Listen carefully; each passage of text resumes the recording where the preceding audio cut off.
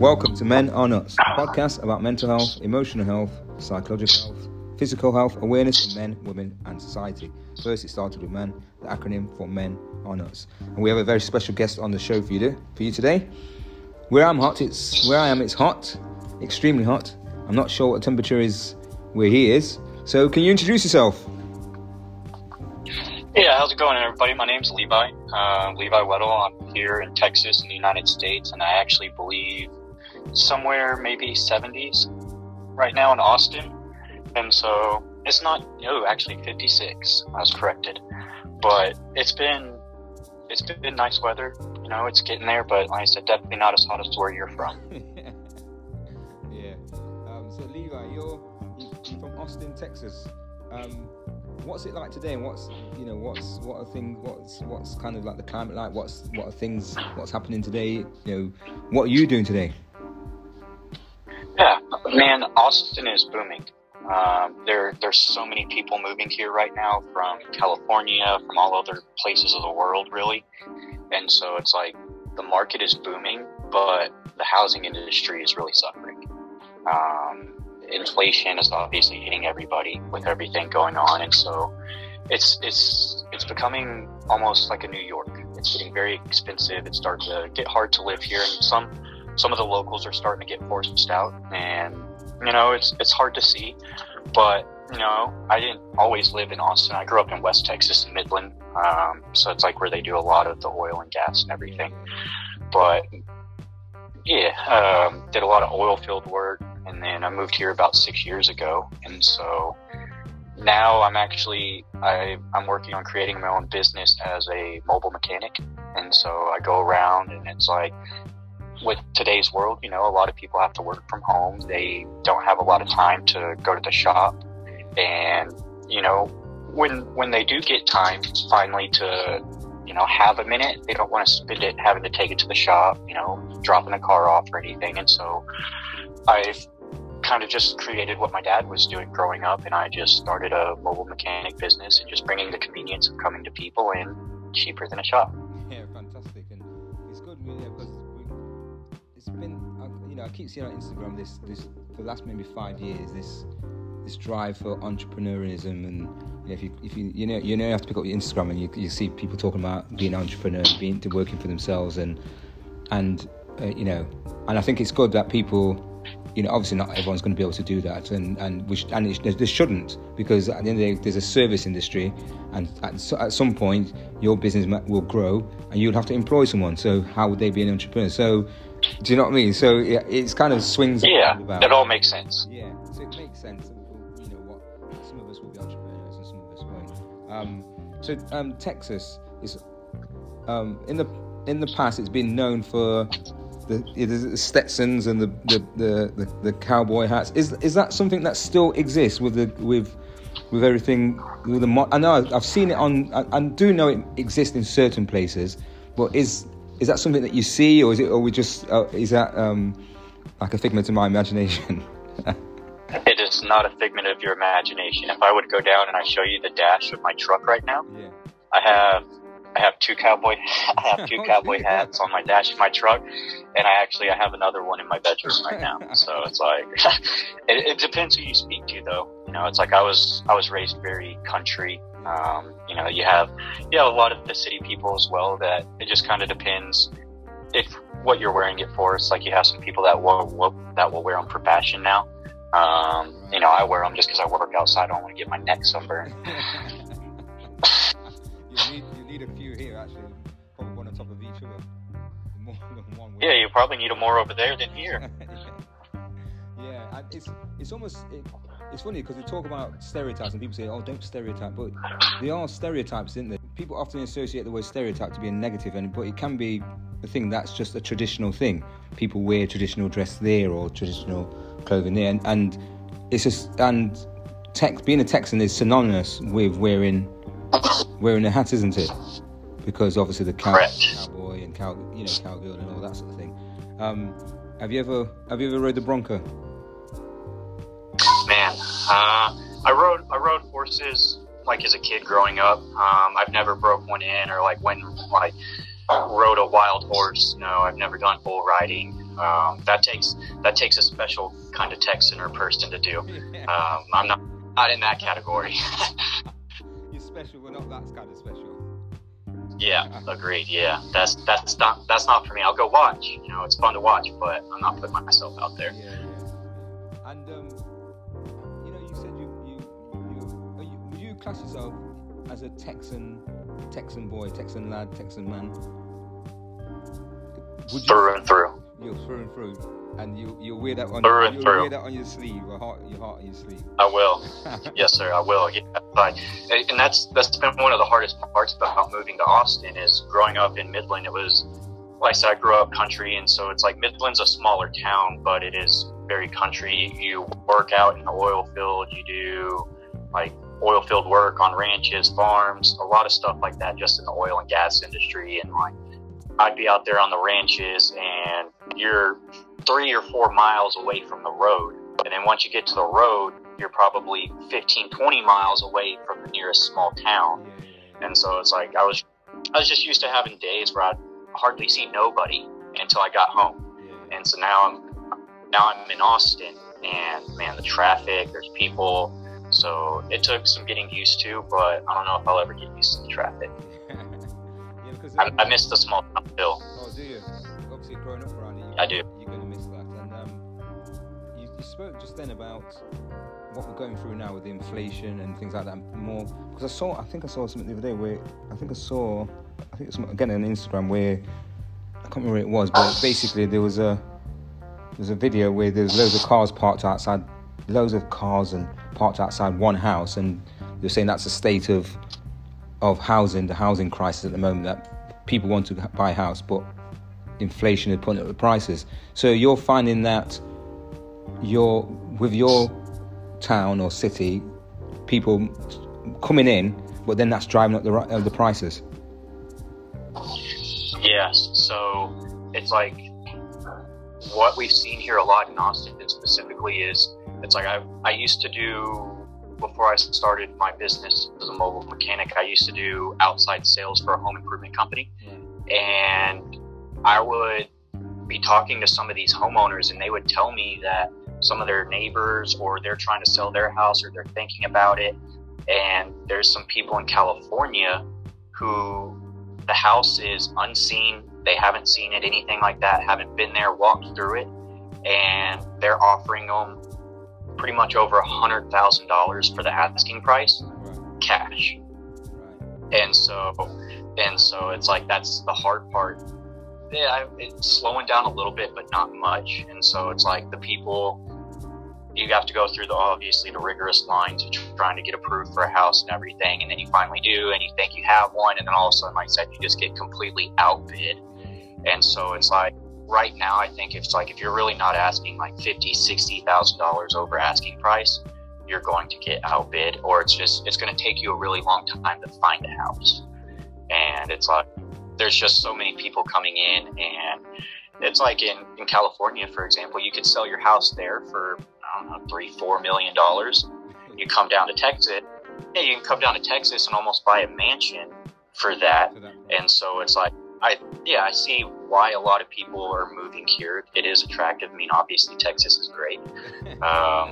No bias intended. Yeah, absolutely. But it's just getting a little bit difficult. But I think everybody's feeling that right now. It's not just us. Yeah.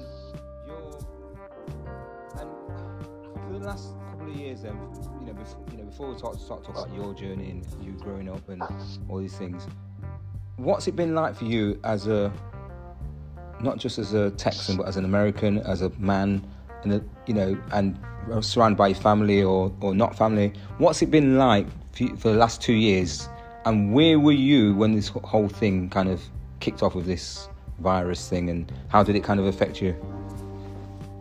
So 2 years ago, when it all started, I was working for that home improvement company. It was a company called Power Home Remodeling. Yeah. And honestly, I have to say I am blessed that I was working there during that time, because I know a lot of people weren't taken care of. They lost their jobs. Like they were hurt pretty bad. And so when I was working for the home improvement company, you know, you started hearing about it a little at a time, and all of a sudden it started getting pretty big. And we ended up going into the lockdown, and the company, they were paying us out of pocket every 2 weeks to ensure that we weren't hurting or needing, right? And they were very good about bringing the message from top down, and it's like they spread it very well. They let everybody know what's happening, and they were very upfront that they were like, we don't necessarily have the answers, but we're going to work through it the best that we can with y'all. And it actually got to a point to where they could no longer pay us out of pocket, and they put us on basically funding from the government, and we were getting it from the US as well as from Texas. And so that really helped supplement a lot of the loss of work since we were shut down. And that was hard, because it's like I've always been working my whole life, and so now it's just randomly out of nowhere, you're shut down, you can't go out if you already have to be essential. And so I kind of just got stir crazy, just sitting at the house. I didn't really know what to do, and you're hearing about everything going on, and it's like it was kind of just a scary time, I guess. Like I'm not old enough to really know how everything works in the world, but I'm seeing it just shut down beside us, and it was just kind of scary and confusing. And I don't know how the rest of the world sees it, but we've had some interesting leaderships over the last few years or so. And so it's like we went through a reality TV star. You know, we have our current president right now. And so we've had some interesting leaderships over the last few years. So I feel like the U.S. is perhaps struggling. So yeah, it's funny because you said the word interesting about 3 times then, and it's almost like to say something, and I get what you mean.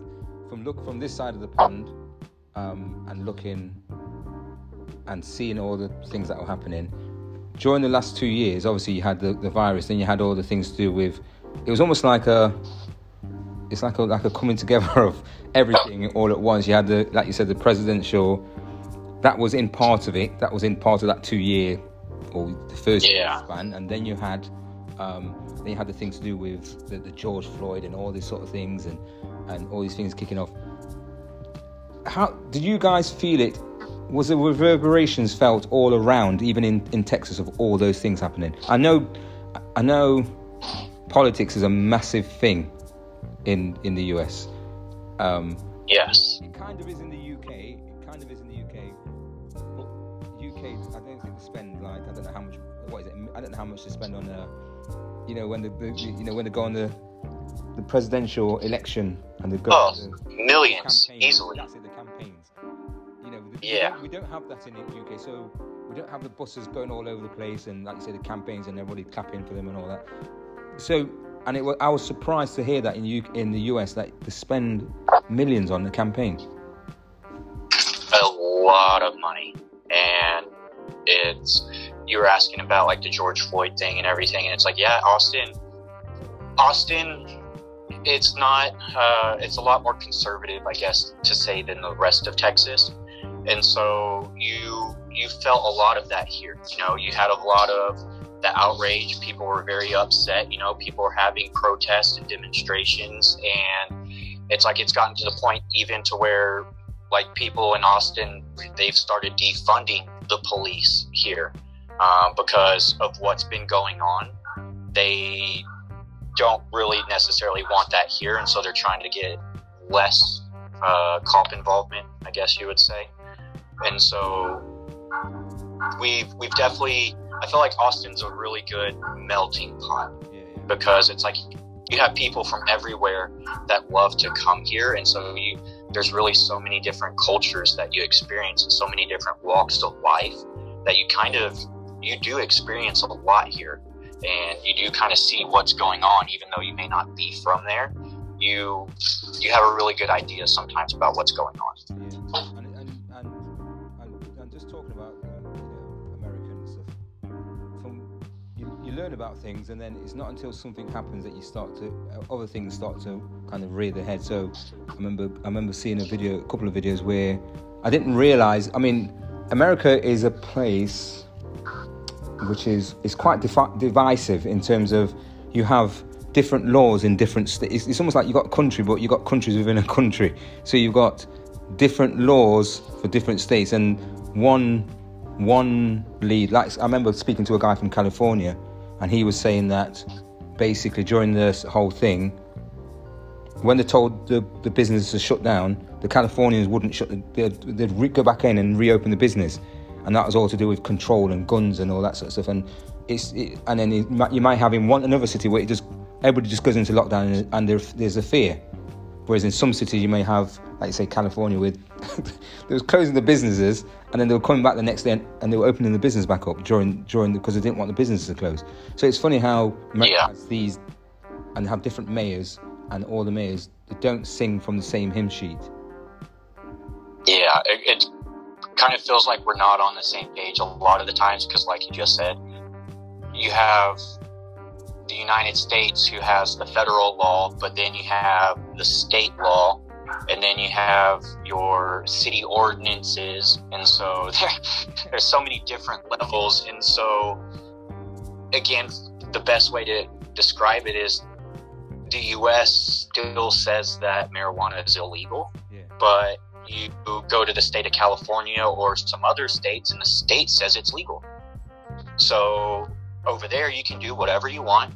You come to Texas, you get in a lot of trouble. So it's like they don't play around with that. And so it kind of does make it hard sometimes. It's like if you want to go travel, you have to make sure you know the laws of the other place, just so you're not breaking laws that you didn't even know.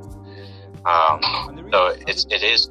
Sorry, I was going to say, the reason why I bring that up is because as a human being, as a man or as a woman, particularly I'm just talking from your perspective as a man, it must be, and you just mentioned it there kind of, it must be hard to navigate. You're not living, it's not simple, is it? It's nothing simple. It's like you said, you have to go from one, if you're going to one other state, you have to do this. If you're taking the plane, you have to do, and you have to make sure that, I've seen things where the people have had guns in the car, and they said they didn't know that it was a law not to have it there. All sorts of things. So it must be hard as a man to navigate the US in a sense, or do you kind of just, how do you navigate that as a person? Honestly, this might just be me, but I guess I cross my fingers and hope for the best. Yeah. I have good intentions. I'm not going out there trying to do any harm or do anything wrong. I just put thought into what I'm doing, and so really it's just trying to do everything with the best intentions, really. It's like I said, everywhere you go, it's some places different rules, different laws. So honestly, I just kind of try to, at this point in my life, just keep my head down and work and stay out of trouble. So I think that's the best way. That's the best way, because like I say, and the reason why I ask you these things is because it's good to hear perspective of people from the US and different countries, because I know that in the UK, I don't live in the UK now, but living in the UK when I do go back, we don't have that. It's smaller, it doesn't have that same history, and it doesn't, and there's not that, it's starting to happen now, but there's not that divisiveness around the counties or cities. So, and we don't, even though they have elected people from the different cities, the councillors, they all tend to sing from the kind of same hymn sheet, which is, and it's interesting to hear from America where they don't. That seems really nice. That's not to say it's easy to live, but it's not. We don't have those, like you say, the ordinance and all the different factors. And I was surprised one year when Trump got in, was it Trump got in, and was it Hillary should have got in, but it wasn't. It was Trump, and you think, what was the point in voting if somebody else made the decision to put him there? So yes, yeah. There's, I don't know if I'm a conspiracy theorist or what, but I don't know if our elections are rigged here in the United States. Like you hear, Russia took care of our elections, they did this or that. I have no idea. Like, I honestly don't know if it even matters because, and I'm sure somebody will hear that, just, I'll blow their mind and they'll get so mad that they heard me say that. But it's like you have the electoral college, and so it's like, oh, well, you have the people vote, and it's like if this certain amount of people vote for this, okay, well, this person won the state. Now you have to look at all the states and then break it down, and so it's just like, I feel like they overcomplicate everything in the United States. Literally everything for no reason. Just make it simple. Like, everything just has to be so complicated. And so, like, I would really prefer a more simplified world. Yeah, don't we all? So let's talk about your kind of, you as a man, young man, and sort of things that you've been through and growing up, and as a Texan, as a proud Texan. What was life like for you as a child growing up, and some of the things that you've been through? Oh, okay. So, man, this one's pretty tough because it's like I've never really sat down and talked to anybody about it or like opened up about stuff like that before, really. And so my childhood was actually pretty tough. It was like pretty tough, actually. And so, like, I remember growing up, my dad, he was just, I mean, I love him. Like, I'll say that before anything. I'm not trying to talk bad about him. Like, I just want to say what actually happened, you know? And it's like, I love him, but he was a very mean, aggressive, abusive drunk. And it's caused me a lot of problems moving forward into my life. Like, trying to, like, I always said I would never be my dad, but somehow I am him. Like, I don't know how. And so, kind of like blows my mind because I am my mom, but I'm my dad, and I just feel like such a divisive person now because I'm so aware of it. Like, it really played games with me. And so it's like, always been tough because it's like, especially as like a Texan, and then as my dad grew up very country, especially being as a guy now, it's like, oh, you don't need medication, oh, mental health, what is that, you know, suck it up, go on with it. And so it's like, it's really, be a man. And so it's like, I grew up like that. It's like, you don't cry, like, you don't need to show your emotions, things like that. And so it's like, I've just now started recently, like, trying to explore my own self and like really figure out issues and try to be better. And it's like I said, just growing up was very, very hard. I feel like I grew up just in a constant state of like fear, always confused, not really knowing what was going to happen when. It was just a very volatile situation. And when you say, buddy, when you mentioned there, excuse me, sorry. No worries. My dog keeps licking and will not stop. Give me 1 second. No worries. No, you're so annoying. Buddy, come here. Sorry about that. No worries. Like, all I could focus on is hearing him lick his foot. I was going to say to you then, you know, you spoke about your mom. Was your mom a victim of that, what you say, abusive, or was it just you? Abuse, yeah. So your mom was part. So No, it was. You mentioned this. Yeah, like. Sorry, so you mentioned this as well, that you because we all like our parents, and do you find that you're more like one than the other? Oh man, and that's hard because it's like I said, like growing up so much around my dad, it's like he's instilled so much of me into him, because just growing up as a kid, you have to make those certain connections, and if you don't get them, it changes you as an adult. And so it's like I didn't get a lot of the things that I needed as a child, and so it's like I did kind of become my dad, but my mom was always the peacekeeper in the house because she was there. She had to deal with it just as much as I did, and my sister. She bless her, she was just like literally the peacekeeper of the house, and she always handled everything. Like, she's just a to me, a good Texas woman, she doesn't, excuse my language, she doesn't take any shit from anybody, you know, like she does what she needs to do. She does what she says she's going to do. And it's like she took her marriage seriously. Like, she was never going to divorce my dad. I asked her to, like, and she wouldn't. And so it's like she's a very faithful, loving, loyal person. And it's like I'm blessed to have her in my life, because if I didn't have her, I would 100% probably be just like my dad. And so it's like, I believe she's going to be what helped me kind of break the generational cycle, if that's what you'd call it. Yeah, that's what it's called. It's generation. Is that generational cycle? It could be whatever it may be. It could be narcissistic abuse. It could be physical abuse. It could be just anything. You know, anything that may have been. It might be even. You know, I mean, gosh, yeah. I know that as a father, that I would never hit my son, but I know that when I was growing up, I was, I was beaten, all sorts of stuff, and that wasn't even anything to do with, drink or anything. That was just maybe their way of dealing with,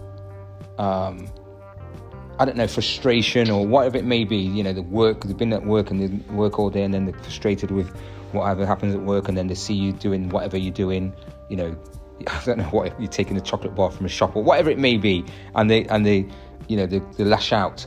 And so yours was based around alcohol. A lot of it, yeah. And it's like, my dad still drinks. He's always drank. I've never known my dad not to be a drinker. Yeah. And growing up, just very violent drinker.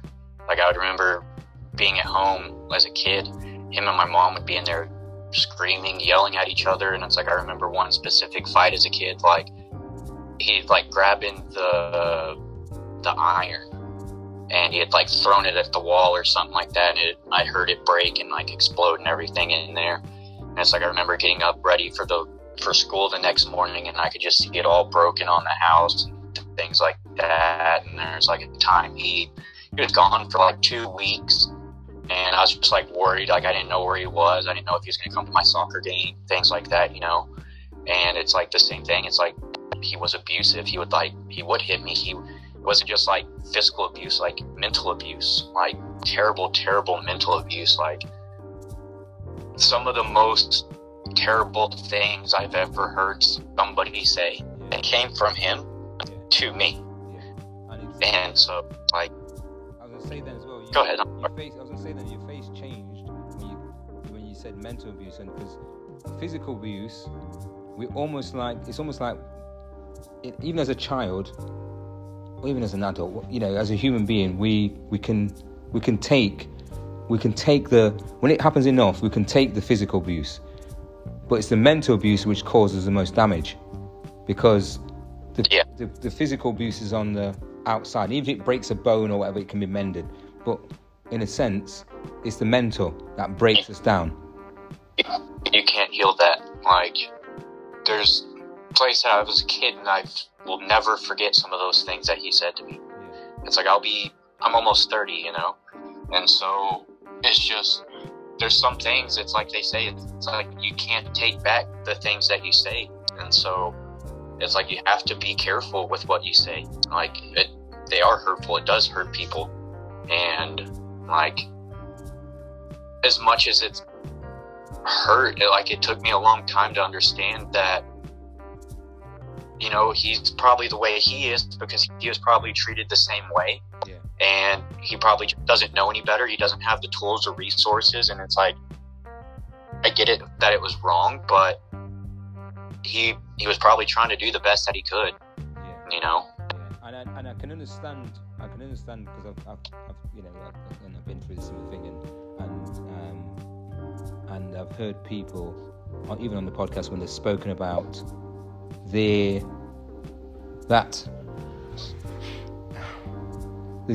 a part of them that doesn't want to make excuses because they love the parent. As a child, we see our parents as our heroes, in a sense, We see them as our heroes. They're the ones that's caring for us. We call them mum or mummy or daddy or mum or dad. And when they do something that's bad to us, we can't, as a child, you can't comprehend why they're doing it. It must be always that you're the bad one. As a child, what did I do wrong in that situation? Why did you say that to me? Why did you hit me? But then they may come around to you and may say, oh, well, here's a toy, or I'll take you out for a drive, and you think, well, yesterday you were telling me, you know, this and this. I look like this, or I should do this, but now you were hitting me. Now you're giving me a present, and there must have been a lot of confusion then from you. There was, yeah. Like, and that's one of the things. It's like, it's made me become very aware, like not only of what's going on inside of me, but I'm too aware of everybody else. I'm always trying to diagnose. It's like, okay, well, how did they walk into the room? How was their energy? It's like, are they upset right now? It's like, why did they talk to me in that tone? Did they mean it like that? It's like, there's just so much that I question that it's like I can't almost just focus on it, because I have to assess and break it down to the smallest level to try to fully understand it. And it's like, that's pretty tough sometimes. Like, it's just, that's the word, assess. As a child, you're trying to assess what their mood is going to be like when he comes in through the door. Yeah, all those sort of things. Is he going to fly off the handle? Is he going to do this? And it must have left you frightened as a. I mean, when did it first start? I mean, can you remember when it first started, or has it kind of just always been there in the background? Oh man, I think it's pretty much always been there, but it's like the first instance I really do remember is like the one time that my dad had bought us little Honda motorcycles. They were like little 50 cc's, little kid motorcycles. We were out riding them, left them on the sidewalk in front of the house, and somebody had stolen them, of course. And well, my dad, he had a leather belt, like good old country leather belt, and then it had like his name on it with these metal letters, and he wore our ass out with it. Like, I could not sit. Like, I literally cried my eyes out. And I was probably like 6. You know, I didn't know any better. I just, an accident, I left it out. Of course, they got stolen. And so it's like, it's always been there. And it's like one of the things he said that's always, I'll never forget. There's this one time he had a 69 Camaro that he was leaving out at this guy's storage unit, like out outside of his house. He was paying him to store his car in his shed, basically. I don't know, some argument between them led to that guy pushing the car out into a hailstorm, hailed all over the car, like messed up a paint job on it. And so my dad was really, really, really mad. And he had taken his trailer with his truck, and he had made me go out there to that guy's house. And he was like getting all the stuff out of that guy's shed and like loading it up onto the trailer. And there's like one of the wall shelves, and he had like grabbed it and thrown it outside, so it was bent, and he was trying to get me to load it up. And I was trying to take it apart, but it was bent, so I couldn't really get it. I'm probably only like 13, 14, something like that. And he like grabs it and he like throws it down, and he like starts yelling at me, and he like throws it on the trailer, and he like tells me to get in the trailer. Like, there's no walls. It's just like a car trailer. You pull on it and you strap it down. Right? No walls, nothing to protect anything from falling off. And he's just got a bunch of junk on there, and he tells me to get on the trailer with it. He doesn't have any straps or anything, and he tells me to hold all of that stuff. And he told me if anything falls off that trailer, it better be me. And it's like, that's one thing I will never forget that he said to me. And that was when you were older as well. And when at that moment, because you were older, were you in a lot of fear then, even at that age? 100%. Like, there's not very many people I'm scared of, like genuinely scared of. Yeah. But my dad was that one person. Yeah. Like, it would get to the point where I knew he had a Dodge diesel truck. He could be 3 blocks down the street, and I could hear him coming. I could hear it coming to the house, and my anxiety, my heart would start beating, because like I said, I don't know what kind of mood he's going to come in. I don't know if I need to start doing something, if I need to get out of the way. Like, I don't know if I'm just about to get in and get, like, yelled at. And so, like, yeah, like, I was always scared. And so, like, that it caused me to move out early.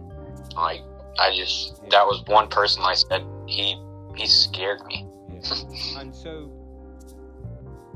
was his anger aimed at everyone in the house, or was it predominantly you, or was it predominantly your mum?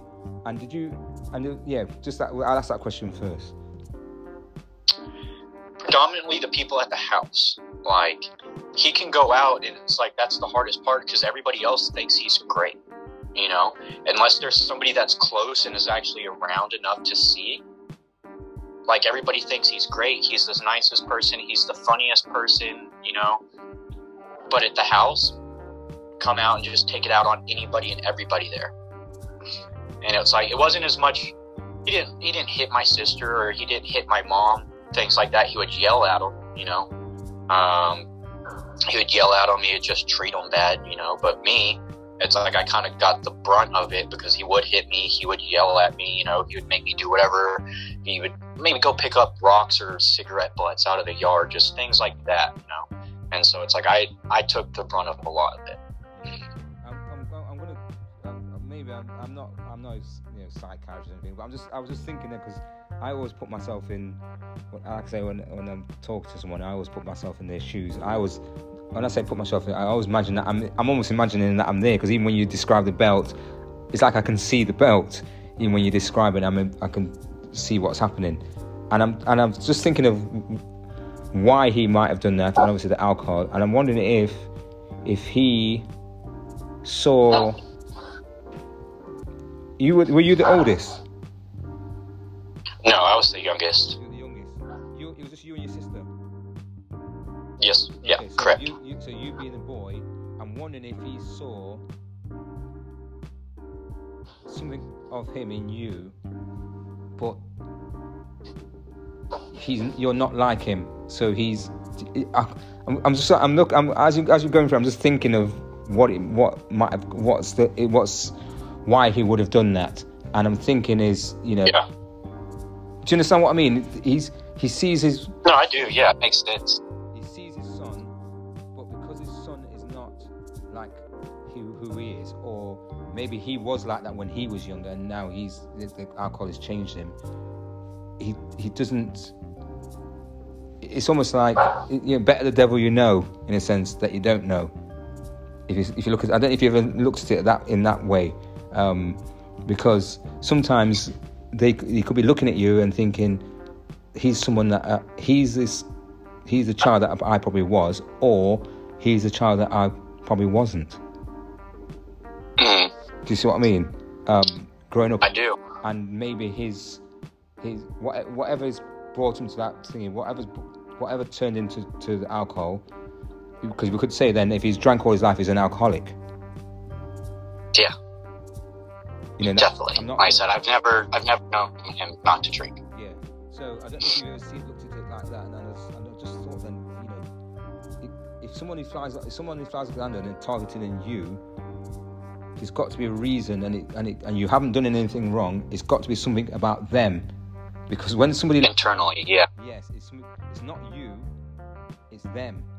And even though you take the brunt of it and you think, why me? And you question it. You question, why am I going? And like you said, I even nodded at the same time, because I knew what you were going to say. That the car's coming and you can hear it, and you're there panicking, anxious, because you can hear, and even hear when the car's pulling up. The key's probably not rattling through the door, and he opens the door. The fear that you must have been going through, and I'm just wondering if he's seen a lot of him in you, but there's an element of where did I go wrong, so I'm going to lash out. Has he ever spoken to you, or have you ever asked him about that, about his, you said you asked him about not to drink, and have you ever spoken to him about the drinking? Yeah, because it was a few years ago he became diabetic, and he ended up getting neuropathy, and he almost like couldn't walk anymore. And so he wouldn't stop drinking because the medications would mess his stomach up and stuff like that. And so it's like my mom, we all asked him to try to stop drinking, and his answer is if it's my time to go, it's my time to go, and I am who I am. And that's his thinking. Like, he doesn't believe he can fix anything, make it better, and maybe he does, but he's just not going to. Is it funny though that he grew up thinking that he could fix everything in the house and fix you, Everything. but he cannot, and now he's looking and thinking he can't fix himself. Can't fix himself, yeah. That's something there to think about. The irony of that is that he it's almost like he's given up, and there's something has gone. I'm not going to sit here and speak, but I'm saying from my perspective, there's something gone amiss or something's gone wrong in his life for him to have been carried on. I'm sure your mum, growing up as well, or being his wife, and that would have said to him, to stop drinking and spoken to him over the years, even out of earshot of you guys. And as you've got older, you've spoken to him. So there's clearly something's gone amiss in his life for him to start drinking and not want to give it up. Exactly. Like you said, something internally. And that's something that took me a long time to realize, and it's more something less I realize with myself. It's generally when I'm angry and I treat somebody bad, it's because I was upset, or I had a bad day, or something went wrong, and I just accidentally took it out on them. And so it's like, as an adult, you can realize those things, but as you said, as a child, you don't realize that. You internalize all of it, and it's like, okay, well, what did I do to deserve that? Why? It's like, how can I change that? And so it's just, being around that as a child is really the hardest part. Because like I said, you don't form the connections that you're supposed to, and now it's like, I try to deal with depression, anxiety. I feel like I have random mood swings because growing up as a kid, excuse me, I didn't know if I was going to have to be scared and hide, or if I'm going to have to try to act happy and be pleasant to make my dad happy, things like that, And so it's just like, I feel like I got a lot of different things I try to deal with on the daily, to where it just inhibits me from focus, just like quieting the mind, focusing, and just being able to go through the daily life.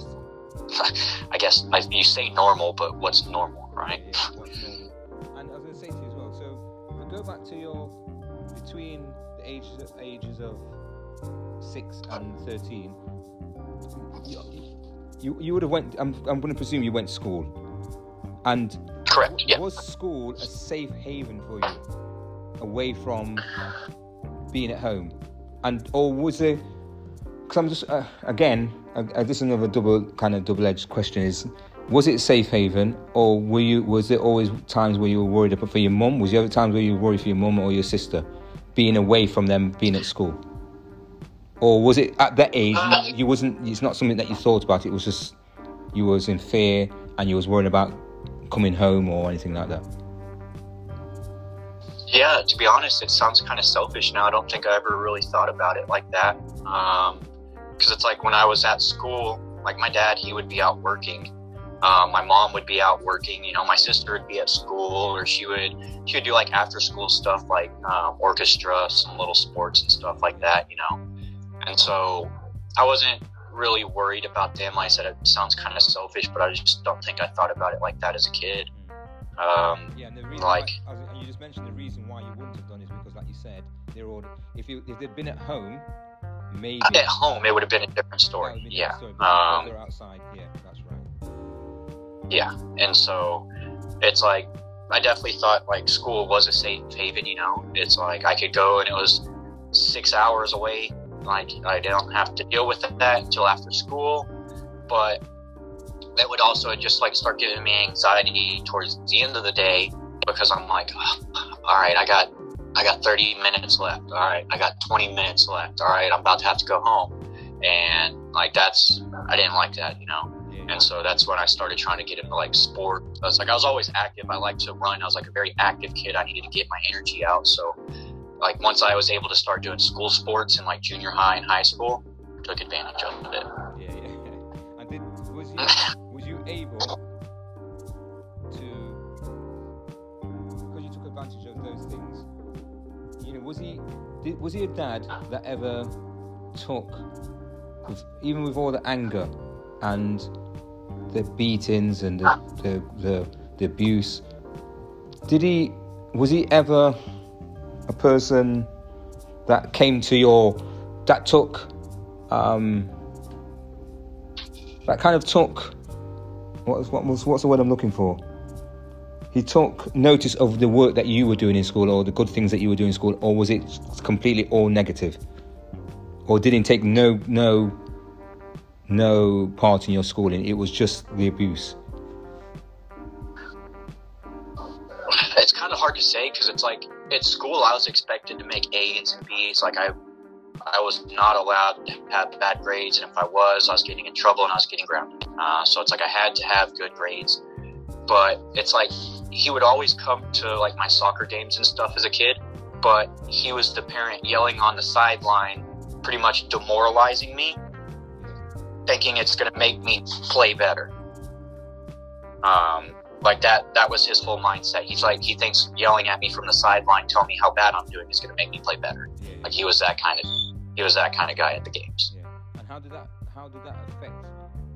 Obviously, then, because I can hear in your voice, because it's obviously something being on the pitch. You'd have heard him yelling.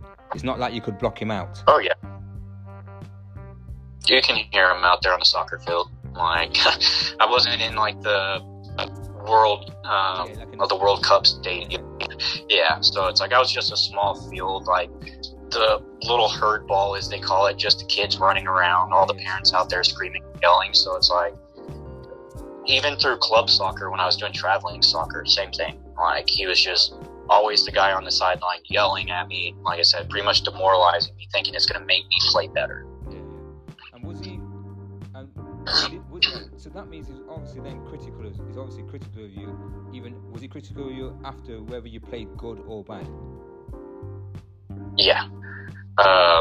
It's like it just never felt good enough. Like no matter how good you did, no matter excuse me. It's just like no matter what you did, it just never felt good enough. Whether it was in school, whether it was in sports. Whether you're trying to do something, it's like, okay, well, I mean, that's good, but what? You could have done better. And it's like, that's just how it always felt. Yeah. And the reason why I asked that, because I kind of understand, because, yeah, that's what actually happens, because and it goes back to what I said earlier, is that that's not about you. Because whether you're playing good or bad, if he's still criticizing, whether you get A's or B's, or whether like you said, whether you're doing this or that, it was never ever good enough. So that wasn't about you, that was about him. And even though it hurts you that he said those things and he did those things to you, I'm looking at it now and I'm thinking, no, that's nothing to do with you. That's to do with his probably his failures as a dad, or maybe his failures of, like you say, maybe he could have, maybe his parents probably did the same thing to him, and he was that. I don't know. Like you said, you might know the answers, and if you've asked him that yet, or if you know his history. But I would suggest then that's part of it. That's part of what's happened, is that he has he's either had that abuse himself, and then he's kind of taken it on board, because we just don't start drinking for no reason. Yes, okay, we can have a drink. Yeah. Do you know what I mean? We don't start hitting for no reason. Yeah, you don't get to, like, the anger he had, like I said, it's scary. Yeah. Like, even some of the outbursts that he has now, it's like he's older, you know? It's like, I don't think he could physically harm me anymore. Yeah.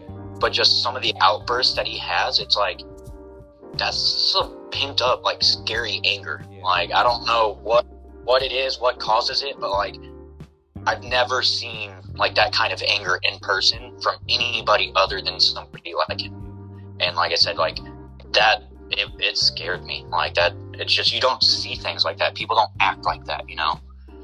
Like it's crazy. That's something inside him. It's not, that has nothing to do with your mom or anything like that. And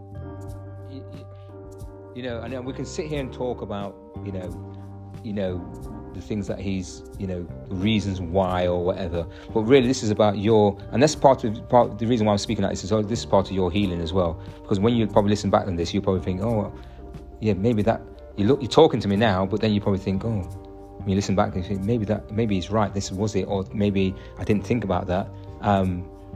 Because not until we listen back at ourselves that we realise, do you know what I mean? That we realise, oh. I do, no, it's like, you make like good points, and it's like you kind of help connect the dots sometimes, because it's like sometimes you may have all the information up there, but when you're talking through it, people help you realize some things you never really thought about yourself.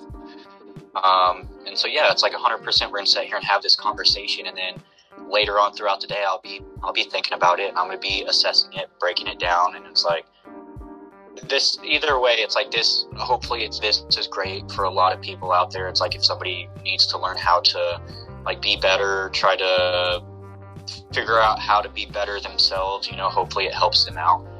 But I know talking through this and just thinking about it the rest of the day, it's like it'll clear a lot of things up for myself as well. And I can't remember what the thing was you said, but there's something, and the reason why I connected with you is there's something that you said on a post. I can't remember what it was. You said something to almost reassure the person on the post, and I thought, gosh, that's a nice. Out of all the comments that were made, it was that one that stood out, and I thought, let me speak to this guy, because this guy's obviously been through things, but in order for him to say that, he's obviously been through something, and like you've connected the dots with that person. Isn't it funny how we can all connect as humans? We can connect the dots with each other, with each other's stories, but not our own sometimes. And also, like I said, because we don't see, it's this thing where I remember growing up, and my friend used to say this all the time, you can't see the wood through the trees, and I used to go, what the hell does that mean?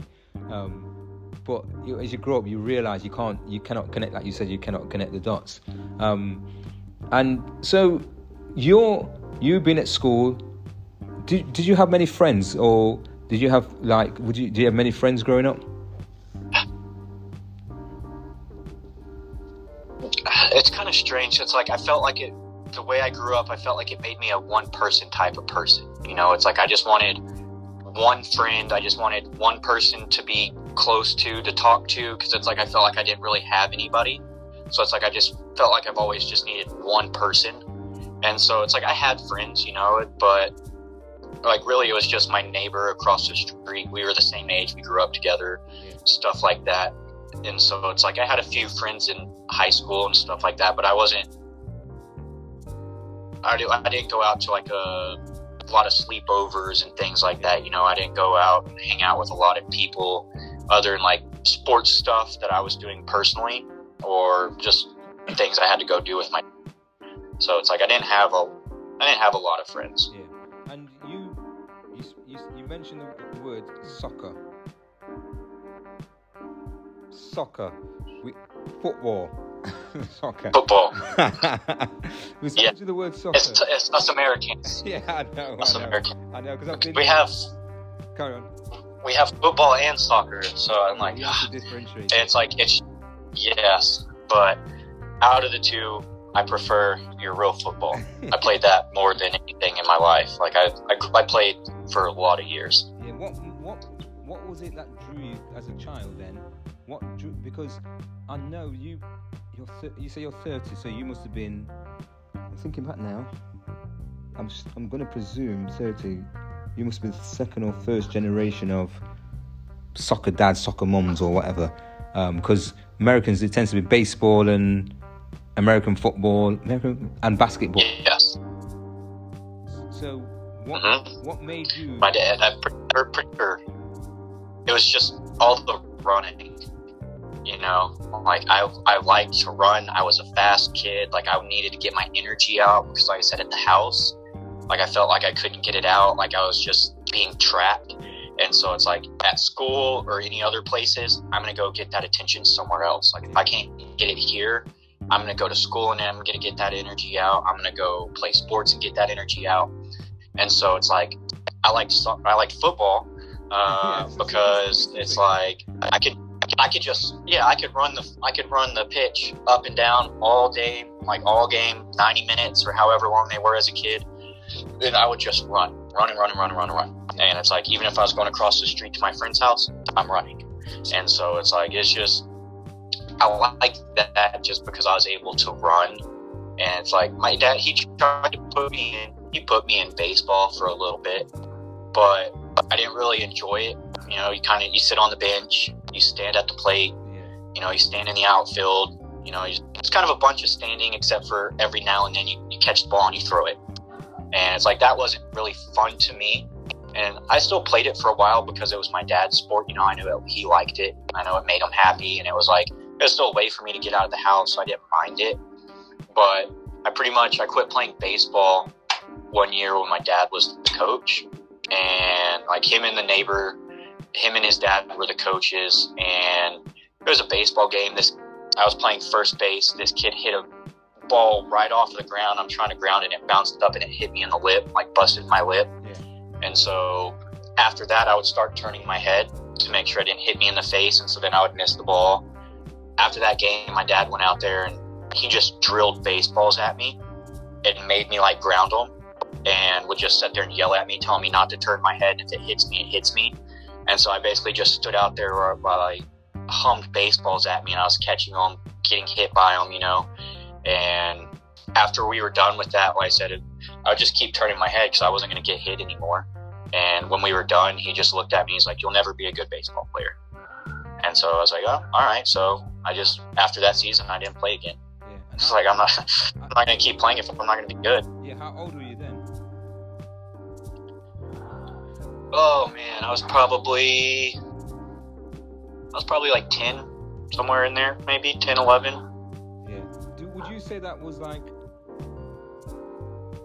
Would you say around 10 was one of the first times you started to, looking back now, would you look back on that, or was there another time where it was the first time when you looked and thought, I'm not going to do what you tell me what to do or what you want me to be? I think I specifically remember that when we were taking a trip to Wyoming. We were going to Yellowstone. And this was back when we still had CD players and like MP3 players and everything. And like I said, keep in mind, growing up in Texas, very country, my parents, country music or nothing. You cannot listen to rap. Like, what is that? You know, it's like, it's the devil's music. And so to me, that's like, well, why don't they want me to listen to it? And so I just started listening to a lot of rap music, and like, that's what I listen to today. I love it, you know. It's like, I listen to a lot of different music, but I specifically remember that one time, like, they told me I couldn't, and I had a CD player, and I got like a CD from Best Buy, and it was the Marshall Mathers LP or something like that. First Eminem CD I ever had. And so that was the first instant I ever remembering being like, they told me I can't do this, but I'm going to do it anyways. That was the first time. And what was their reaction to that? To you playing it in the house or wherever? Did you ever come to a point where you thought, you know what, I'm gonna put it on. I'm gonna see what you say. Do you know what I mean? Was it that kind of thing? It didn't come to that, no, because it's like I was scared of my dad, so it's like I wasn't purposely trying to get in trouble because I didn't want that attention. Yeah. But it was more or less like. But it did come to a point where you said, "I'm going to." Do you see what I mean? It came to a point where you said, "You know, yes, it did. I'm not going it's to." It's worth it. Yes. Yeah, it's like it's worth it it's worth it enough to me that I'm going to do what I want, and it's worth it to risk what I know is going to happen if I get caught. Yeah. So I mean, it definitely caught to that point. That's just, I guess, as they say, strict parents create sneaky kids. Yeah. So it's like I was just trying to sneak a lot of stuff and hoping I didn't get caught. Yeah. And again, I'm gonna again, I'm not no psychologist, but I look and I think, I can see that. I can see why you would there would be an Eminem. Why that one is the one that sticks out? Like you say, it's the first one. Honestly, it was kind of strange. It was just the first. That was like the first rapper I ever knew. It's like all my friends, like they were white, obviously. Yeah. So it's like little white kids, they don't know anything, and they're like, "Oh, look at this guy!" And he like gave me an Eminem CD, or like he showed me his iPod or MP3 player or something like that. And I'm like, "Yeah, this is it." So I said I went to Best Buy, and got a CD. Yeah, I could hear it. I could hear it in your voice there. When you said, "Yeah, this is it," and I can see you recollecting it. And it's funny because, like you say, it's Eminem, and it's funny how it's rap, because out of all the musics it could be, like you said, you listen to a range even now, and probably growing up you probably listened to maybe you probably didn't listen to it, or you maybe heard it out of the blue, once in a blue moon, but it's probably nothing. It's probably something that wasn't played in the house. But it's funny how it's rap, because rap music is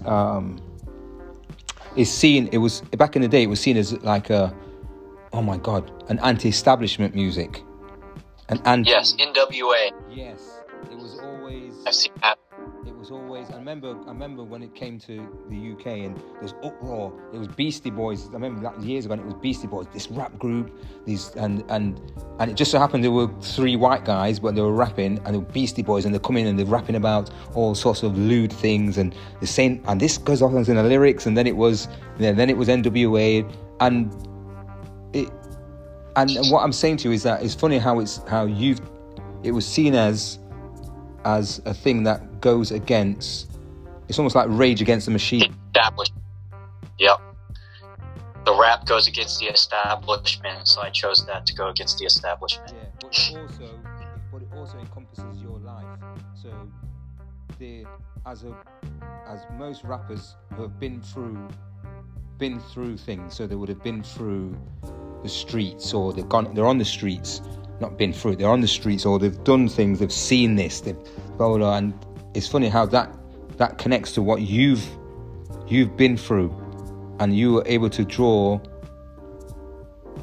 you probably even saw a lot of what they were talking about in the music with you, because sometimes, even as me being in the UK, I've listened to rap, before rap came out. I'm an older guy now, but I remember listening to it, and even though my life wasn't an American life, I could see connections in my life in regards to the music.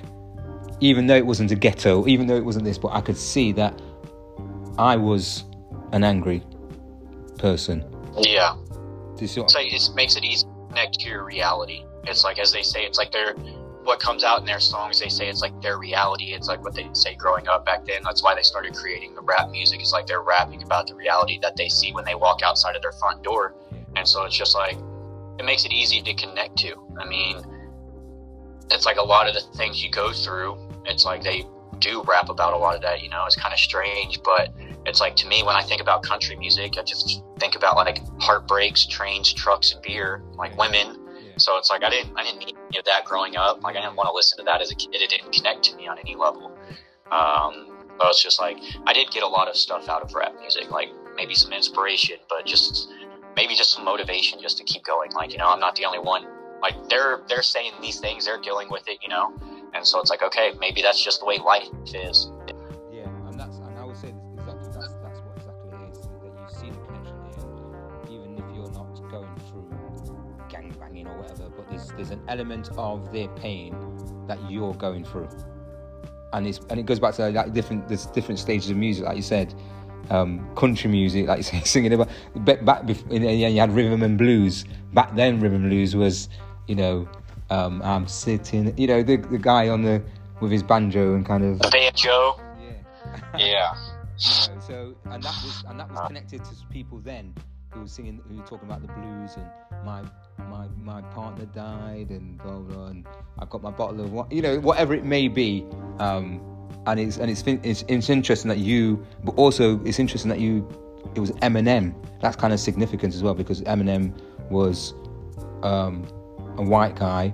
It wasn't the first white guy, but he was a white guy that was angry. He was angry. He was angry. He was and he was using the music to help him heal in a way, which is what you were doing. Yeah. And a lot of his music was easy to relate to, you know, because he was talking about a lot about when he was growing up, the issues that he had, you know.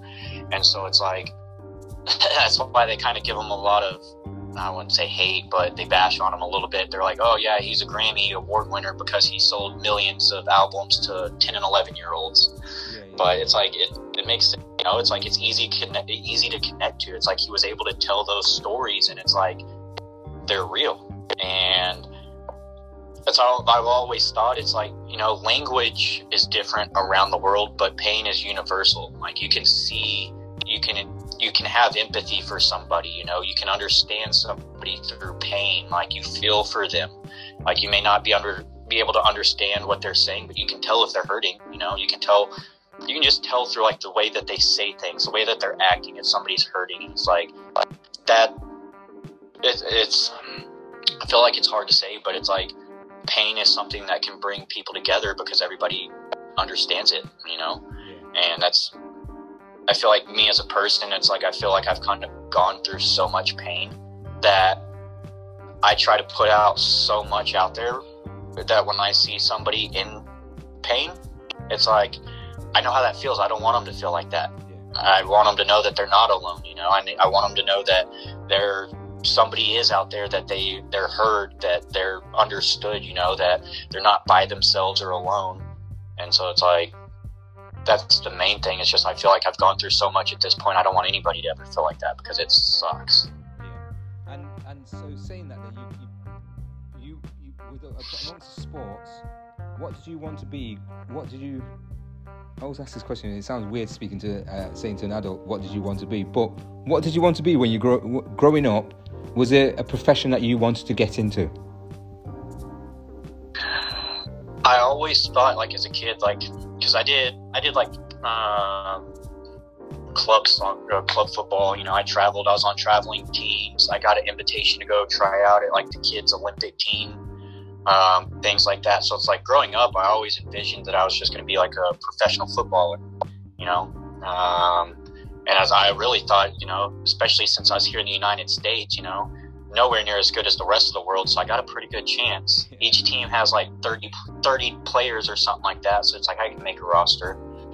But then I started going through like high school, and I got into football, like American football. I got into track, and I thought, it's like, I didn't think I was actually going to go to the NFL or anything, you know, but I had gotten an opportunity to go walk on for football at a college. And so that was kind of, I guess, the area I was thinking it was going to go. You know, every kid thinks he's going to go get drafted to the league. So once I kind of had that opportunity, I guess that's where I thought I was going to go. Yeah, you called it, what did you say? You said it a walk-on. Can you explain to the listeners, what did you say, a walk-on, was it?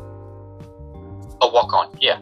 So when you have the universities and they have all of their sports teams, it's like you can go in there and you can play for the school on scholarship, which just really means you're really good and they're going to pay you to come to their university, and they'll pay for your schooling as long as you play sports for them, right?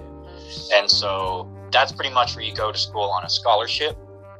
A walk-on, or basically they'll call it redshirting or a walk-on, they're saying that you're not terrible enough not to be on their team, but you're not good enough necessarily for them to pay for your school and to play sports for them. So it's like, they're saying you can have a spot on the team. You know, you can come here, you can get on the practice squad, you can kind of work your ways through the ranks, and we'll see what you have to offer. Right. That's what like walking on or being a red shirt is. Right. Okay. So it's almost like a trial period of you coming on. Yeah. I can see how that would work. Exactly. Yeah. You're not like a nationally wide scouted athlete. You know, you're not the person the school was just seeking out to make their sports team better or anything like that. More or less, it's just like I said, the kids that really want to play and they really enjoy it, but sometimes don't have the money or the means. They weren't the smartest kid, things like that. That's where you can go walk on. And like I said, that's where you can get the bigger stories, you know. It's like, oh, well, I wasn't offered a position. I wasn't offered anything, but I went in there, I worked hard, and like a year later, they offered me a scholarship, and now they're paying for everything. So that's how it can happen. What was your relationship like with your dad as you in your teens? So if you're looking at 13, past that, 15, 16, 17, all the way up to 19, what was your relationship like with that? Was there still a bit of fear? And also I was going to say to you as well, you know, during school as well, again, more questions, but during school, did you ever lash out, or were you a quiet kid that kind of kept yourself to yourself because of fear of, if I lashed out, I'd do this? Or, you know, what was happening for you because when we grow up, the development in age is around, we have development at 10 and then it comes to 13 around, because that's the reason why I know that, because I've been working in football for years. When you hit 13 or 14, some people have a growth spurt. Someone who who was good at football at 9 years old and 10 years old, all of a sudden they're not as good as they were at 9 year old, and those who weren't maybe excel as they get older.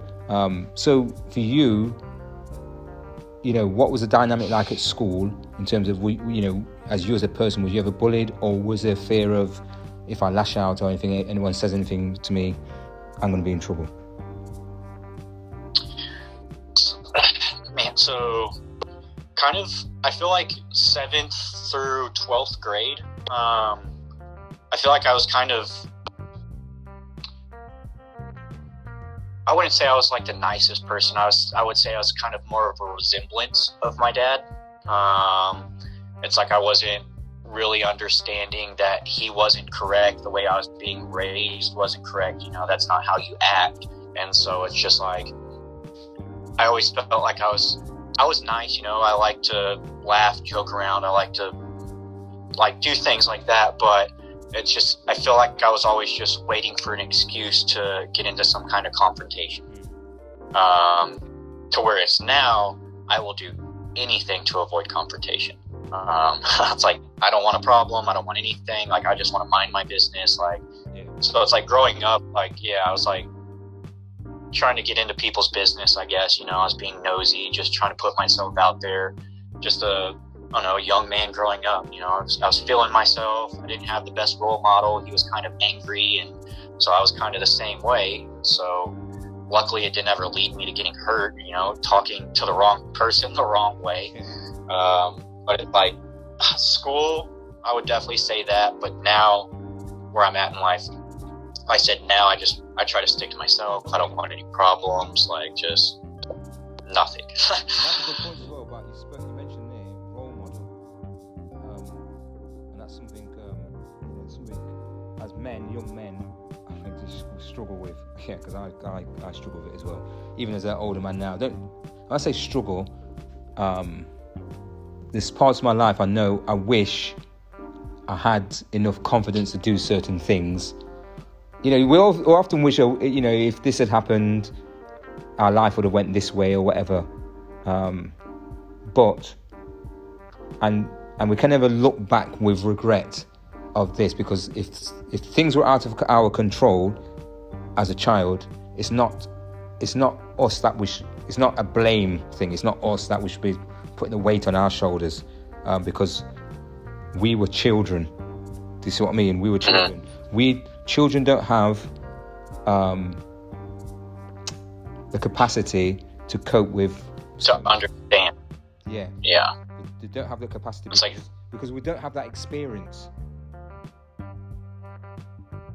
We just pretty much believe it's like, okay, well, he's angry at me, I must have done something wrong. And that's like, it's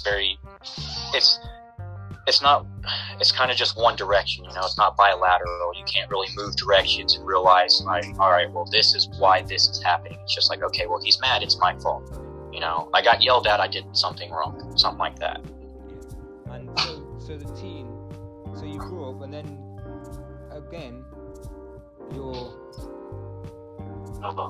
what profession? Yeah, after the sports, because obviously we have these dreams. Because I had the dream of being a football player, and it came a point where I think I got injured, or I just didn't have the backing of. I never had a role model, so I never had that backing of somebody to take me to the games or whatever. And yes, I had trials with professional teams and stuff like that, but I just didn't have that thing to take me past the next stage.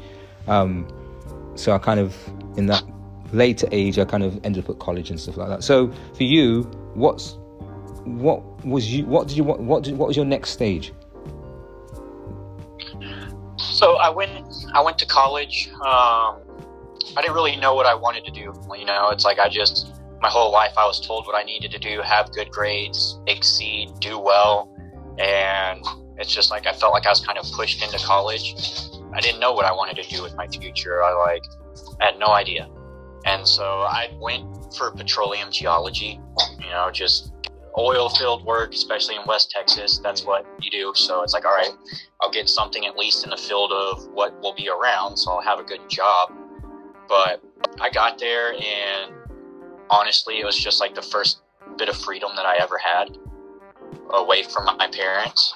And being honest, like I wasted every opportunity I had there. I didn't go to class. I didn't do anything for football. Like I didn't do anything I was supposed to. And it's like, that's one of my big regrets. But that's where I first started kind of like exploring and figuring myself out. It's like, it wasn't the right thing to do. I wasted a lot of my parents' monies for a semester, not proud of it. And it's like kind of after that, that's where I just moved back home, and I was just getting jobs, working, just trying to figure out what I wanted to do. And that's actually where I started. I got into a lot of drugs after that. I came back home. I felt lost. I didn't know what to do. I felt like I had a lot of this anger inside of me from my dad, like all these different emotions. I feel like I don't belong in a lot of places. I feel like I'm different than a lot of people. And so I started taking like MDMA or like ecstasy, Molly a lot. Obviously it releases, the oxytocin that makes you happy. So it's like, obviously I was just getting excessive amounts of happy pills. And so it's like I was going through my partying stage, and it's like I started getting into a lot of pills. I was drinking a lot, partying, not taking care of myself, and it landed me in a rehab twice. I actually tried to commit suicide one time. Luckily it didn't work. And so it's like I did drugs for a few years, went to rehab. I tried to commit suicide, and after that, when I tried to commit suicide, they put me in a rehab place, and I was in there for a few weeks. And being in that place was a huge wake-up call. Because I remember, like, whenever I was in the hospital and they were trying to treat me, I remember being in there just kind of blacked out on all these pills, and they gave me these charcoal pills, and it basically just cleans your system out to flush your system. So it's like they gave me that, and I like kind of remember being awake in there. And then it's like the next thing I remember, I was in the hospital room. Nobody was in there, and I was still really drugged. I couldn't really talk or anything. And I ripped the catheter out of my IV, or like out of my vein. And I was just sitting there, and it's just like bleeding out. And then I kind of like blacked out. And then the next thing I remember is I woke up in the rehab hospital.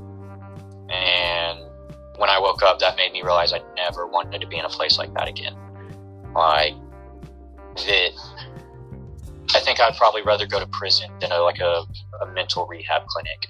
Like, in the United States, they're awful. Like, they're terrible. They treat people so bad. Like, I would never want to go to a place like that again, ever. And so it's like when I woke up there and I realized I had no control of my life. I can't leave. I can't do what I want.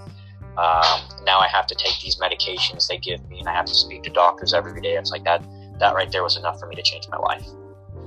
And during that time I'm going to speak about two things here. During that time of being in rehabilitation, what was your dad like then, or what was your mum like? What was the dynamics then? Did they come and see you? Was he angry with you for being in there? What was the tone? My mom was supportive. Like they came up there and saw me once while I was there, because like I said, I didn't have to be there too long. But they came up there and saw me once. But I could tell my dad wasn't very pleased. You know, it's like, it felt like this is below me, like this isn't where I should be, like this isn't where you should be, this is all wrong. Like, just kind of made me feel bad for being there. Yeah, so even you, so in a sense then, even the you feeling bad for being there is what kind of helped you to get out in a lot of respects, because also seeing the environment that you was in, it wasn't the place for you because of all the things that you've done. It's almost like, why am I here? It's almost like maybe a form of embarrassment or ashamed or whatever it may be. Why am I here? Because this isn't me. Yes, agreed. Like, I remember being in there, and it's like, okay, it's like I was seeing some people in there that had real issues, like schizophrenia, things like that, and I'm like, I'm in here because I can't get my life together, and I'm making bad decisions. You know, I'm not a bad person. It's like, yeah, I may suffer from anxiety, depressions, things like that, but it's like, compared to a lot of people, I don't have severe problems. This is something I can focus on and change. That's something I am going to change, because like I said, I did not want to be in that place ever again. Like that place scared me. It was not enjoyable. And also, I was also going to ask you about this attempted suicide. What was it? Was it an attempt by drugs? A couple of them. So it's like Klonopins. Basically, it's like almost a Xanax. Basically, had taken quite a bit of those, and it's kind of a messed up story. It's like I wasn't intending to try to do that. I went over there to try to help somebody else to stop from doing something like that, and basically ended up me taking all the drugs, drinking and everything. And so like I took a bunch of those Klonopins, and we were drinking, and this guy, he had his gun, and like from what I kind of just remember, we were just gonna shoot ourselves and be done with it. But we were in a double wide trailer out in the country, and somehow I guess he put like 2 bullets through the wall, and so somehow like they were able to get a hold, like somebody around there was able to get a hold of like my parents or something like that somehow. And so it's like I don't remember a lot of this because I was blacked out on all of it, like the pills, the alcohol. The only thing that I do remember is my mom had me and that guy separated. She was like trying to get the cops out there or something like that. And I just remember standing up off the couch, and I told her I had to go to the bathroom. And on the way to the bathroom, there were a pair of like meat scissors. On the way to the bathroom, I grabbed the scissors and I just shut the door behind me and locked it. And it took a few good tries for it to like cut the skin, but one of them finally did, and it cut really deep through my hand, like through my wrist. And it's like, I don't really remember much after that. Like I remember they like kicked the door down basically because they knew what I was doing. And so they like kicked the door down, broke it down, and this guy, it was my parents' friends, they came in, and he was like getting a towel or something. He was like wrapping it around my arm. And I just remember asking him, I was like, did I get it? And he's like, yeah, you got it really great. And he was so mad, but he'd like wrapped it up and he got it to stop bleeding, and we were waiting on the ambulance and stuff to come. And like I said, that's when I remember waking up at the hospital, getting charcoal, ripped the IV out, and I woke up in the rehab place.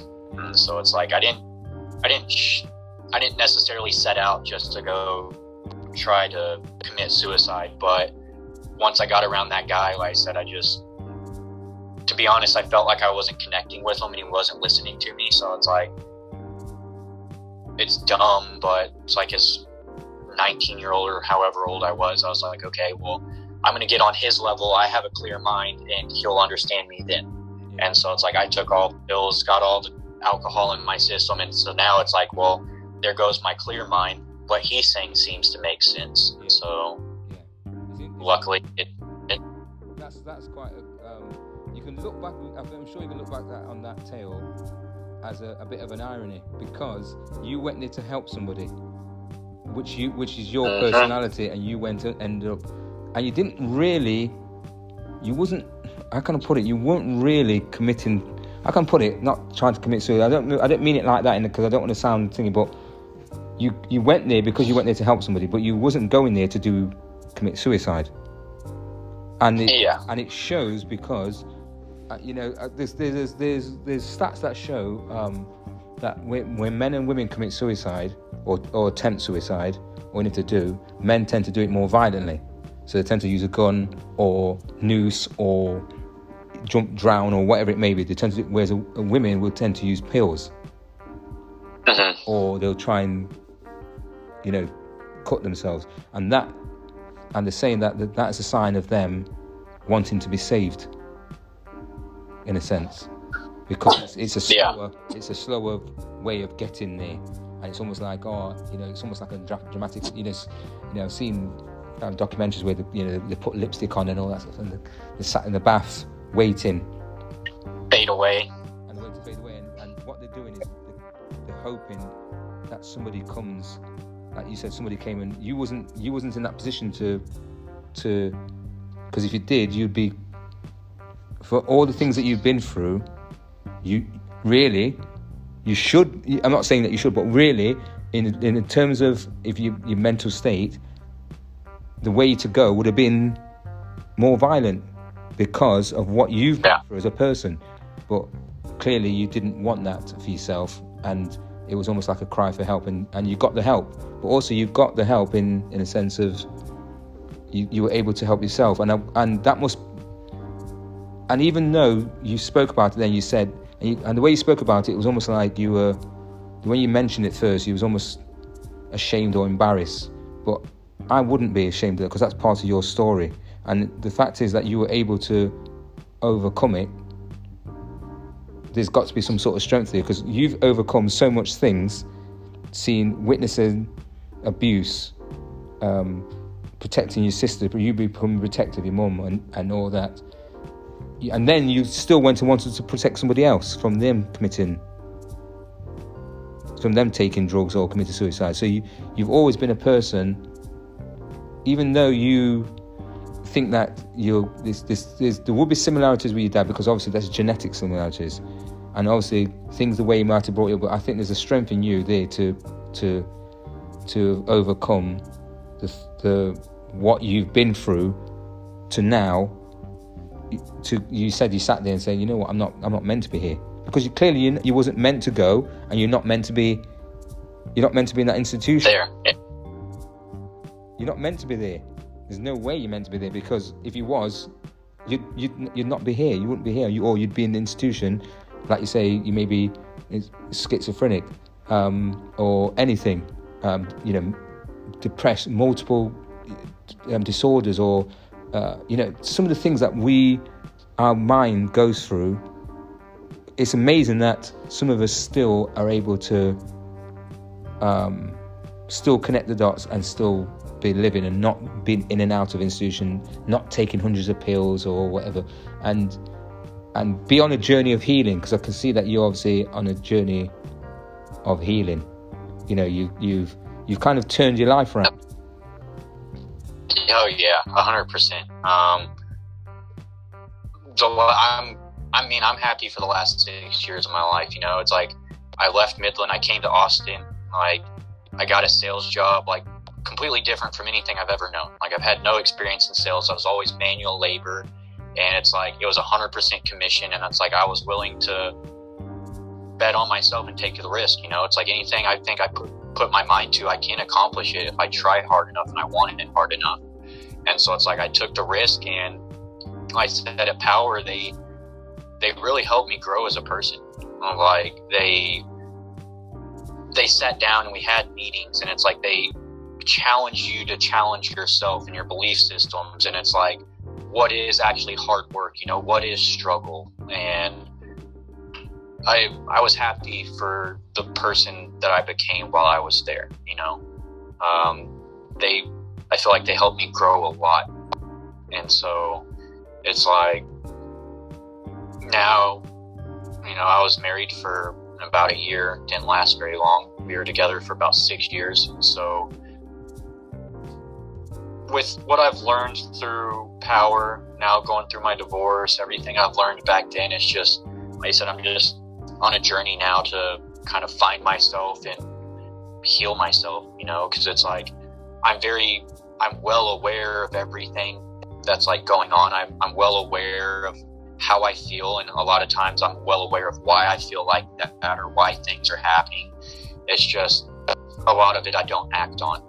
And it's like, that's one of the most important things. It's like, for any of the men out there listening that would listen to this, it's just like, you can be aware of everything that's going on in your life. You can be aware that you have anxiety or depression, your mood swings, but unless you act on it, it's not going to change. Like, you have to reach out for help. You have to do something to change it, because if not, it's like the thing I'm realizing now is just, it's not anger, it's not hate, it's not violence or abuse, but it hurts my relationships, like with the people closest to me, my friends, like obviously my ex-wife. Like, there's a lot of things that I didn't fix that don't allow me to have genuine like communication or proper communication with people.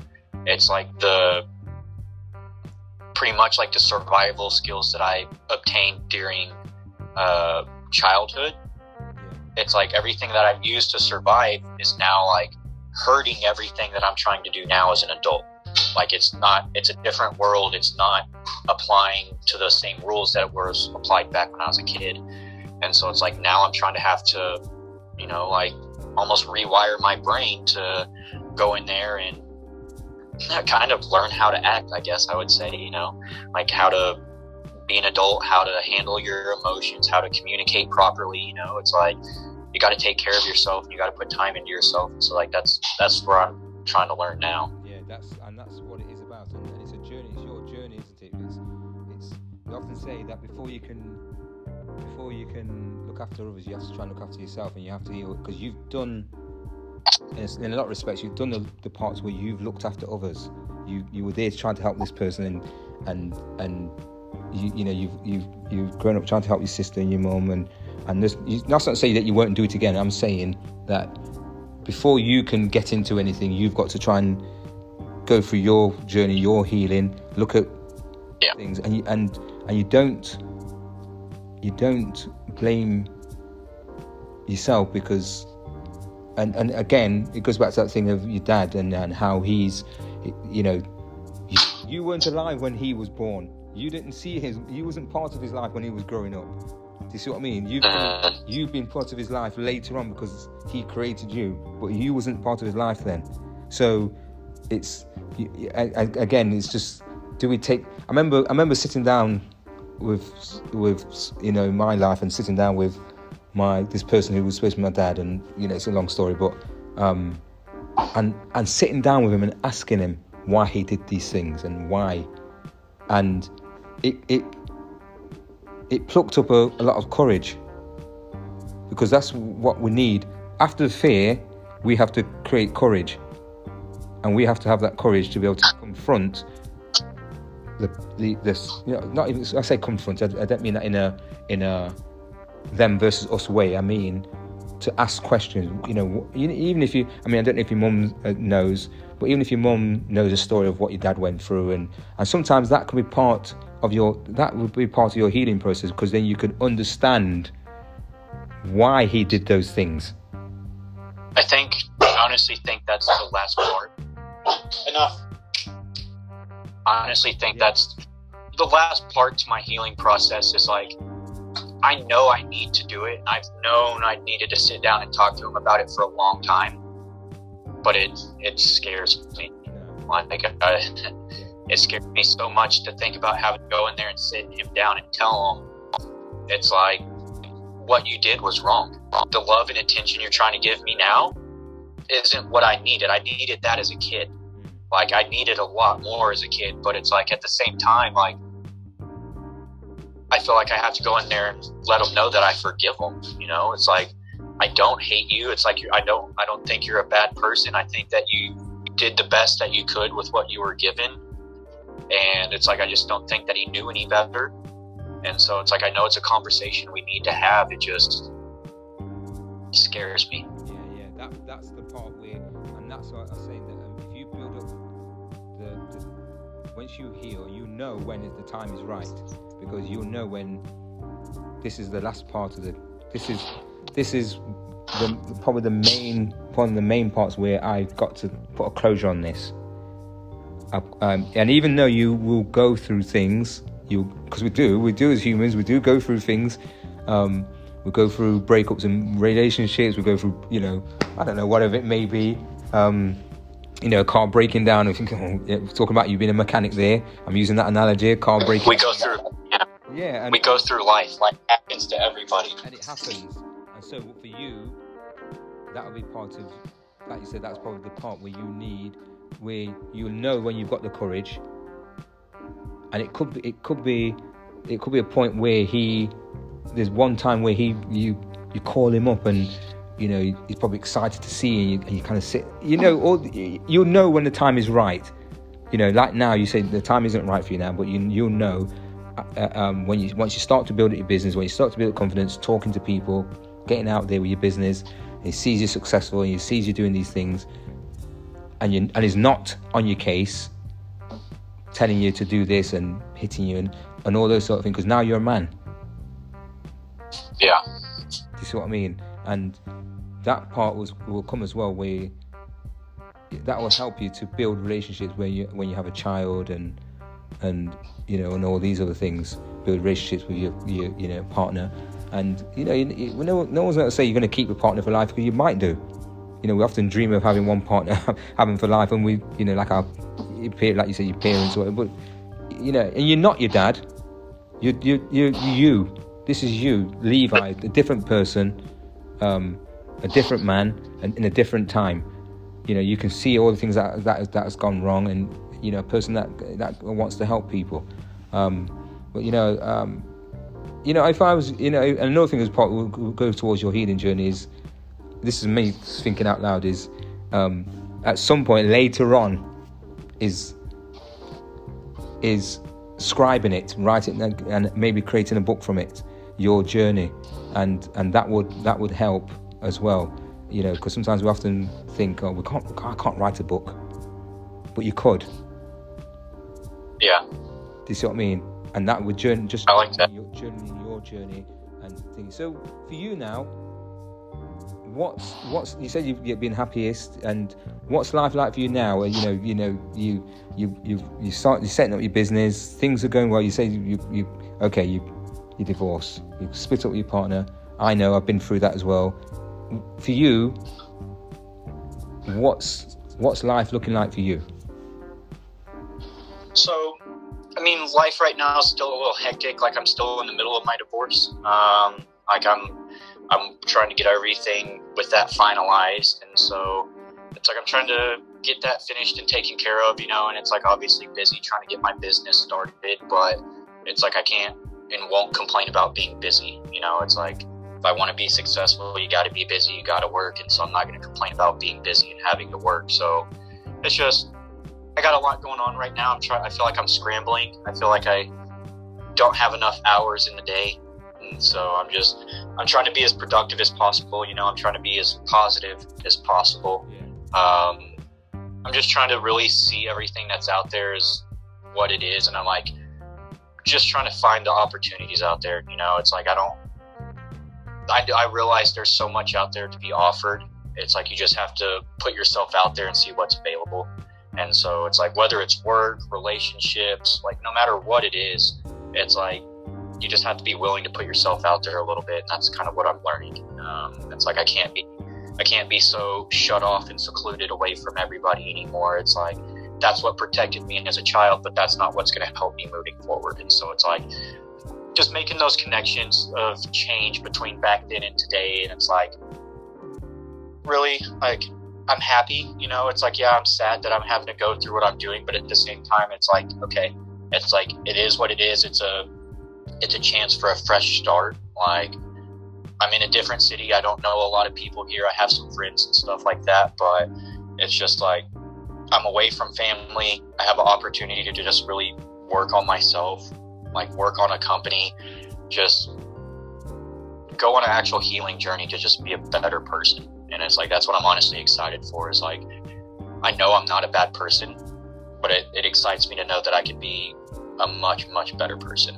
Yeah, that's fantastic. And it's good that you said, you used some words there towards the end of this podcast, the end of the show, is that you use some words like happy, excited, all these things that you probably would not have, words that you wouldn't have used when you were younger, but now you're starting to see there's even though you may be going through these things, you know, there's things happening in the background there, but they always say that there's a light at the end of the tunnel, and there is, and exactly. Your tunnel is that you can see, you can reach out to it now. It's coming.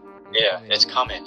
And so, like, I know it takes a while, and it's like everybody's journey is different. You know, everybody's healing process is different, and it's like, I hate the old cliche. It's like, oh, just put a smile on and be happy. You know, because it's like for some people, it's not that easy. You know, it's like, some people don't wake up just in a good mood. Maybe they had terrible dreams and stuff like that. And so it's just like, the main thing to know is it does get better. You know, it's like, they kind of say it's like time heals everything. And with that one, it's true to an extent, but it's like, you'll still always remember those memories. Like, you'll drive somewhere and hear the song, and that memory will come back with you and that person. And so it's like, time heals all things if you let it. And it's like, you can't just let time pass by and idly pass by. It's like, during that time, you have to work and figure some things out. And it's like, if you do that during that time, it's like, you will come out of it a better person. You are going to be happy. You know, it's like, you're going to learn a lot about yourself, and you're just going to set yourself up to be just such a better position, you know, like 5 years from now. And so, like, that's what I'm really hoping for, is just put in some good, like, personal work now. And so 5 years from now, I will be able to look back and I can see a lot of the growth and process change that I've gone through. That's what is a growth. And before we kind of wrap it up, I was gonna say to you, what's, in terms of, do I have to say that? Football. I was about to say soccer then. Football. Do you still follow it? And you know, the teams that you follow, the people, the players that you follow, are the you know, do you ever go to games? You know, what's your kind of passions now? So, I'm really big into going to the gym now. Like, after school and everything, it's like, I've always been a competitive person. You know, I like to compete. I like to do things like that. So, it doesn't look like it right now, but I've lost like 30-40 pounds since everything. So it's like, I was in competitions and stuff like that. And so I like going to the gym. I like doing competitions. And so I'm trying to get back into that now.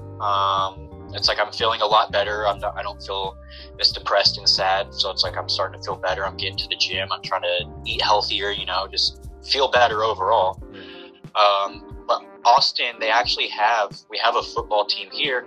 And so it's like, the stadium isn't far from our house. And so we'll go watch a match every now and then. It's like, it's a beautiful stadium. It's a nice pitch. Like, the fans there, I say they're great for American fans, because it's like, if you go across the country and you watch a soccer game or a football game across the country, the fans are way better, like way more into the game. And so it's like, I think for an American game and American stadium teams, I think it's great. Like, the atmosphere is great. It's live, like, it's loud, it's like electric. So it's like, I like going to the football games. I like going to the gym. And it's like, right now, more than anything, now that it's starting to warm up a little bit, it's like, I like going outside. I like being outside, taking the dogs on walks, hikes. Just, I don't want to be cooped up in the house. That's not good for anybody. No. Like, if you're depressed and sad, go outside, get some vitamin C or vitamin D, whatever it is.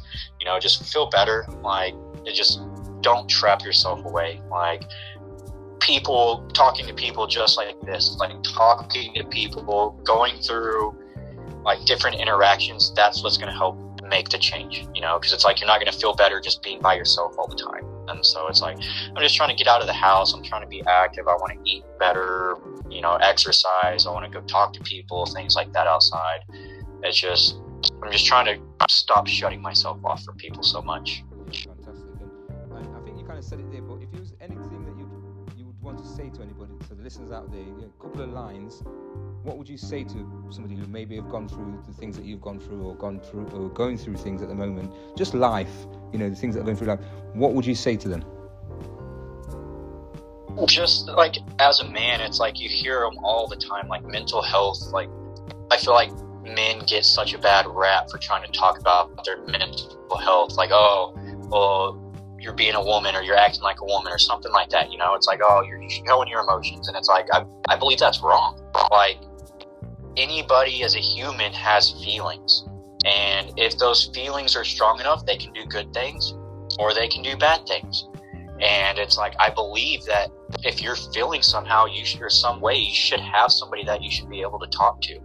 And it's like it doesn't matter if you grew up with somebody like my dad or my parents who are like don't believe in medication, you know, like they almost think like Scientologists. They just don't believe in medication. They think you can heal yourself, you're fine, you know, you don't have any kind of ailments. That's not correct. Like there's help out there for a reason, and you shouldn't feel embarrassed or ashamed to find somebody to get help. Like at the end of the day, it's like everybody deserves a set amount of respect. Like everybody deserves love, like self-worth. Everybody deserves to be happy. And if you want to be happy and somebody's going to try to tell you that you're not a man because you want to be happy, they don't know what it's like they don't know what it's about being a man. You know, there's a lot more to it than just being a guy.